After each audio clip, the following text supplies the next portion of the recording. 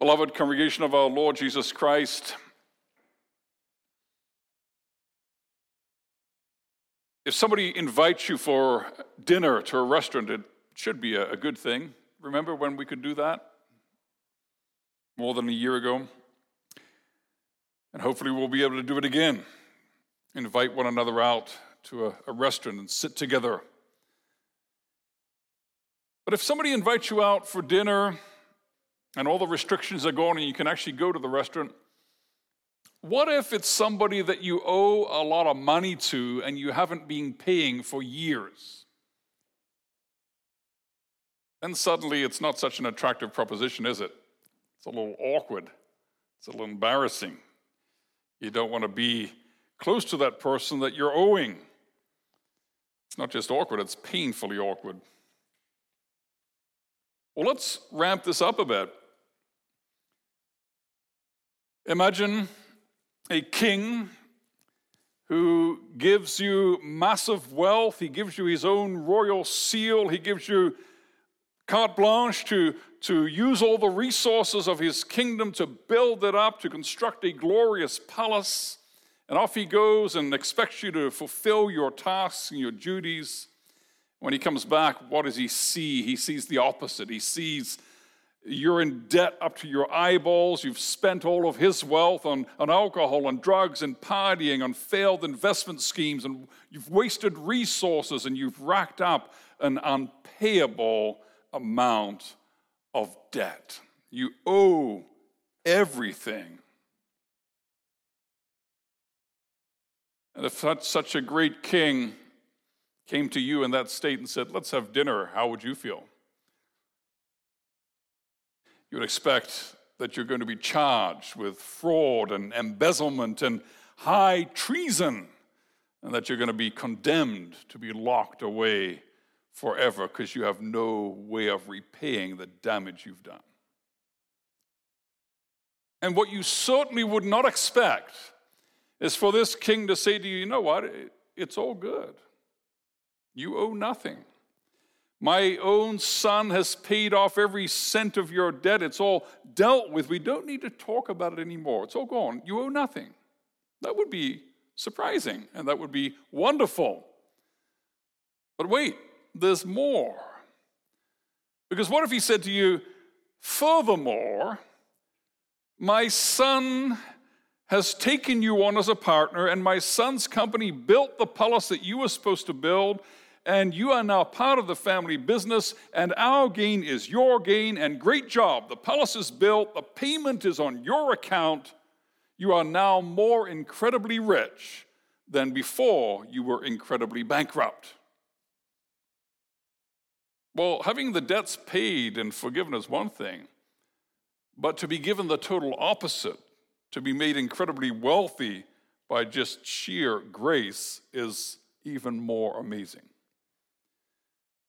Well, that's a pale, that's a weak, that's a feeble illustration for what God gives to us in the gospel of the forgiveness of sins. That's what we confess as the Church Catholic. I believe the forgiveness of sins. And that gospel comes to us, bankrupt in our sin. And the gospel comes to you, sinner, to me, sinner. And the gospel says to us, your bills are paid. They're all paid. And we've made such a mess of things. We are so in debt that we don't even remember all the people we owe. And from time to time, these bills still come in the mail with debts that we have forgotten existed, and they come with their inordinate amounts of interest that we can't afford. We can't even afford the interest. And every time one of those bills shows up in our mailbox, our Lord Jesus says, it's okay. It's all good. That one's paid too. And that one, it's paid. And that one is paid. Yes, I paid that one too. That's kind of what ongoing sin is in the life of the Christian. We're forgiven our debt, but we still got the sinful nature. We still got the rhythms and the habits of people addicted to credit. And so we still mess up day by day, week by week, and these new bills come, and the Lord Jesus says, it's dealt with. And sometimes we're embarrassed. We're embarrassed to come to him with yet another bill. Lord, there's this one too. Oh, and there's also this one that I forgot about. It's embarrassing. It's shameful. But he's always ready. He's always happy to see us. And he's always happy to tell us, my child, it is gone. You don't know anything.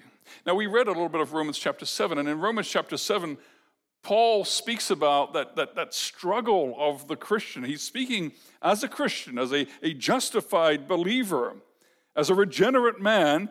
He's speaking about the way that the old sinful habits are so hard to kick. He says, I know I'm forgiven, but sin keeps trying to drag me down, and sin keeps making itself known, and sin keeps wanting me to walk in those old ways and those old habits.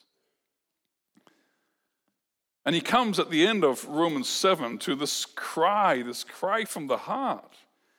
He says, wretched man that I am, who will deliver me from this body of death? I want to be done with all of this stuff. And then he points to the answer. Thanks be to God through Jesus Christ our Lord. So then I myself serve the law of God with my mind, but with my flesh I serve the law of sin. So there's this struggle, there's this tension. But look at the result there in chapter 8. There is therefore now no condemnation for those who are in Christ Jesus. No condemnation. Why? Because when Jesus was on the cross and when he paid the bill to the last, with the last drop of blood, he cried out in a loud voice, Tetelestai, it is done, it is finished. He cried it out as a victory cry because he made satisfaction. And what does it look like? Well, the prophets spoke about that already in the Old Testament, looking forward to the coming of our Lord Jesus Christ. And one example is Micah chapter 7.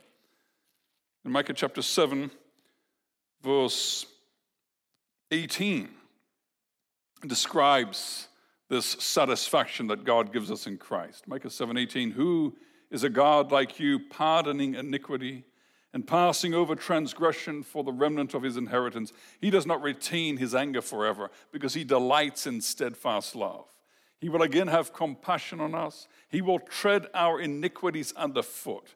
You will cast all our sins into the depth of the sea. You will show faithfulness to Jacob and steadfast love to Abraham, as you have sworn to our fathers from the days of old. We read it also in Psalm 103, which is quoted in the Lord's Supper form, right? That as far as the east is from the west, God separates our sin from us and us from our sin. He tramples it underfoot. He throws it into the depths of the sea. Now, nowadays, that doesn't mean quite as much to us as it did to the people in the ancient world, because nowadays we have these submarines and remote-controlled submarines that can go deep, deep, deep down into the sea. But in the ancient world, you could only dive so deep, and beyond that, it was impossible to retrieve anything. The human body can only take a certain depth. And so when something was thrown into the depths of the sea, it was gone. Nobody could bring it back. And that's what God means. What God is telling us over and over is this: your sin is gone. Your sin is dealt with. Your sin is forgiven. Your sin is thrown away. You owe nothing. God tells us that every day as we read the scriptures. God confirms that every week as we hear the word preached and we see the word made visible in the sacraments. This is the gospel. You owe nothing. Nothing. But wait, there's more. Not only do you owe nothing because Christ has made satisfaction, but on top of that, you are given everything. That's the glory, the double glory of the work of Christ. The sins and the guilt is all gone. It's all paid for. It's all resolved. It doesn't exist anymore. It's wiped out. But on top of that, the Lord Jesus, his righteousness belongs to us. What do we confess in the Catechism? That he will graciously grant me the righteousness of Christ, that I may never come into condemnation. Now, what does the scripture say? Look at John chapter 3, verse 17. John 3:17, where the scripture says this: "For God did not send his Son into the world to condemn the world, but in order that the world might be saved through him." Jesus came not to condemn, but to save. That is what the gospel says. Whoever believes in him is not condemned, but whoever does not believe is condemned already, because he has not believed in the name of the only Son of God. The glory of the gospel, brothers and sisters, is for believers. That's why it's in the creed, the confession of our faith. It is this glory, this blessing is something that belongs to us through faith. It's appropriated through faith, through believing. And then look at John chapter 5, verse 24. John chapter 5, verse 24. Where the scripture says, "Truly, truly, I say to you, whoever hears my word and believes him who sent me has eternal life. He does not come into judgment, but has passed from death to life." He does not come into judgment. Why not? Because there's nothing to judge. If you're not owing anything to the authorities, if you don't owe anything to the police, to the courts, then you are not brought up before the judge, because there's nothing to judge. And the gospel says to poor, wretched sinners like us, who by nature deserve condemnation, the gospel says it's all dealt with, it's all paid for, and Christ's righteousness is your righteousness, and there is nothing to judge. There's nothing to condemn. When God looks at you, what does he see? Maybe the question is wrong. When God looks at you, who does he see is the better question. He sees Christ. He sees the perfect innocence and righteousness of Christ, because you have died and your life is hidden with Christ, with God in Christ, so that it is no longer you who live, but Christ who lives in you. And when the Lord looks at you, he sees the perfect innocence and righteousness of Jesus himself. There is nothing to judge. There's no judgment to fear. None whatsoever. The devil doesn't like that. The devil loves to remind us of our sins. The devil likes to rub our sins in our face. The devil likes to tell us, you're not worth it. You're not worthy. You're not a good Christian. I know what you've done wrong. I know how bad you are. And we have to say, devil, go away. I don't want to hear what you've got to say. I want to hear what God says. And God says this: "There is therefore now no condemnation for those who are in Christ Jesus, for the law of the Spirit of life has set you free in Christ Jesus from the law of sin and death." There is no judgment because there's nothing to judge. There is no condemnation because there's nothing to condemn. Why not? Because we have the righteousness of God. God made him who knew no sin to be sin, so that in him we might become the righteousness of God. The most glorious exchange in the universe, brothers and sisters. All our sin, all our guilt, all our misery, all our debt taken off us, piled on Jesus and nailed to the cross and erased.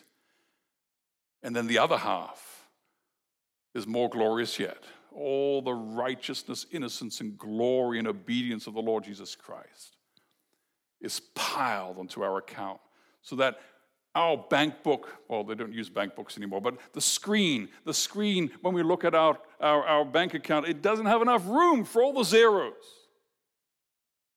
That's how rich we are in Christ. There's no guilt, there's no sin, there's no debt, there's no shame, there's no accusation, and there's no condemnation. There is nothing whatsoever that can separate us from the love of God.